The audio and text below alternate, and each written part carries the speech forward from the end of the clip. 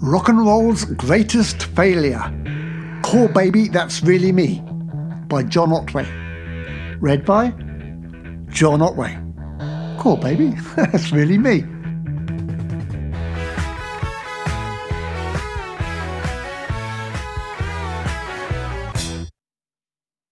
Chapter 9.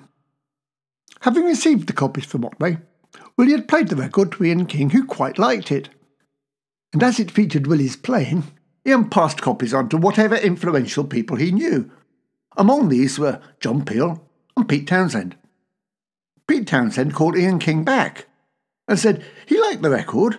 Would the artist be interested in him producing a proper version of the Misty Mountain song? It's the sort of offer that no manager turns down or thinks twice about. Without checking with Willie, he said, of course the artist would be more than delighted, and went to tell Willie the great news. This news was a mixed blessing for Willie. When he had dropped John off at the Derby Arms, he really thought he had seen the last of him. The fact that he knew that Otway wanted no more to do with him was a positive advantage. Willie was pleased with the way things were going in London too. Ian, along with the concert promoter, Errol De Silva, had sorted him out with a van and a sound system. But Otway's a loony, Willie tried to explain to Ian King. You don't realise any attempt to work with him either ends up a disaster, or losing a lot of money, or both. Ian King pointed out to Willie that the sort of opportunity that was being offered was a once-in-a-lifetime break, and as he had already put his neck on the line, Willie ought to patch it up with John. He should at least give it a go. And so it was that Willie, in his new van, headed back to Aylesbury for a meeting with John and his two advisors. I don't give two hoots about my name not being on the record, Willie said. And yes, you can keep all the profit from the records. Pete Townshend has offered to produce the record for us. If we take the offer up, we will have no difficulty in getting a proper recording contract. And the last thing he produced, Something in the Air by Thunderclap Newman, was a #1 hit record. John, surely you can see that what we are talking about here is not some little local thing. It's a real opportunity with a chance of success. Otway asked Willie to leave the room while he discussed this offer with his advisors. I can see what Willie is up to here, John told Paul and Chris. Basically, he is miffed that he didn't think of making a record first, and he wants to get on the bandwagon now that I'm a recording artist. This Pete Townshend thing is just a smokescreen. If I take him up on the offer, I'll be back in a tent in no time. Don't you agree? Chris Fran started going pale. He most certainly did not agree. A chance was here for him to make a real profit, and Otway was about to blow it. Paul Kendall started wondering if all his years in education had taught him enough to use the English language in a manner that would make Otway see sense and reason. But you're taking his side, Otway grumbled as they tried to get through to him. Eventually, Paul Kendall's study and learning of the English language paid off.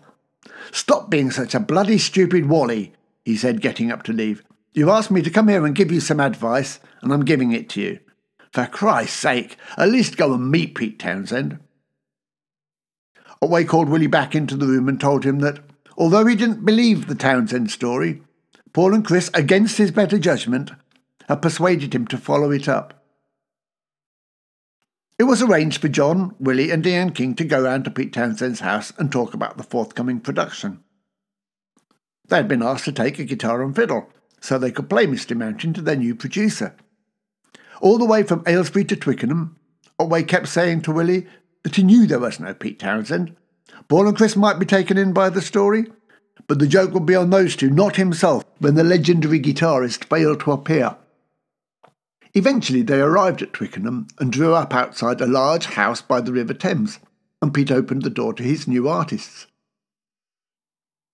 I really didn't think this was going to happen, says John, so I hadn't prepared myself for it. Suddenly there was this guy, and it really was Pete Townshend. I was speechless most of the time. When he asked if we could play the song through to him, I suddenly realised that I was going to have to play my guitar in front of one of the world's most famous guitarists. It probably was not the most confident performance of the song the duo had ever performed, but Pete seemed happy enough. He said he would organise a studio and a drummer, and he would play bass on the track himself. On the way home from that meeting, John thought it might be wise to bury the hatchet with Willie, and so after splitting up twice, they decided to get together for a third time. Potter heard the news while at Exeter. He decided that now Pete Townshend was involved with his career, there was no point in even waiting for a hit. He packed his bags, said goodbye to Exeter College and came back to Aylesbury, ready and waiting to join in the fun and glamour of stardom. All thoughts of selling records now went completely out of the window, and Chris was quite happy to wait a little longer to get the £300 John now owed him. Olympic Studio in Barnes was a completely different place to Pro Musica in Maidenhead. It was huge.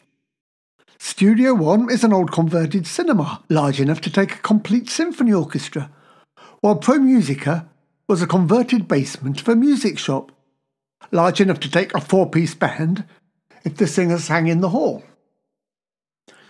Methods of recording were also considerably different. In Pro Musica, you played the track once, listened back to it, and then ran around the studio yelling, "It's a hit! It's a hit!" At Olympic, things took a little longer, and there was actually no yelling, especially in front of Pete Townshend. Actually, John did yell a little, but that was in the toilets when he thought no one could hear. Pete Townshend had got Speedy Keen to play drums on the track. Speedy was Thunderclap Newman's drummer, who had written the #1 song, Something in the Air, which Otway thought was an omen for the forthcoming record. Pete and Speedy spent a couple of hours putting down a rhythm track for the song before it was John's turn to play his guitar part. It did not take too long to work out that Pete's playing sounded better than John's, so Pete played guitar as well as bass. Willie's fiddle playing sounded great, and that didn't take too long at all. At around 2 a.m. on October the 15th, 1972, Otway went into that great old cinema auditorium to sing his vocals. Whenever he is either nervous or showing off, Otway employs a wild, uncoordinated style of performance. On this occasion, he was nervous and showing off at the same time. And Otway's first vocal attempt had everyone in the control room rolling around in hysterics. What was so odd, said Otway, is that it seemed to have the same effect on them that playing at Green Park had on the orchestra.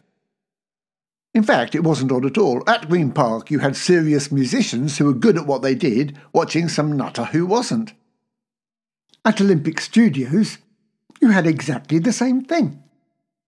Pete Townshend managed, over the next couple of hours, to capture the wildness and humour of John's performance and lose its excesses. In the end, everyone was very happy. And as John walked back to the control room, some chap came up to him and said, "That was very good, mate." Otway by now was in no mood for modesty and replied, "I know it was, wasn't it?" A few seconds later, Willie and Ian King managed to get John to one side and ask him, "What did Mick Jagger say to you?" They spent 2 long days at Olympic Studios. The finished result was the first professional recording John had done. "It's pretty good," they agreed as they left Olympic. And so Pete Townshend and Ian King went off to find a record company to take it. One need not state the effect this had on Otway. It's going to be a hit before Christmas. I really have made it, he thought to himself. All those years of hardship and determination have paid off. I'm now where I want to be, in the same studios and in league with the greatest stars in the world.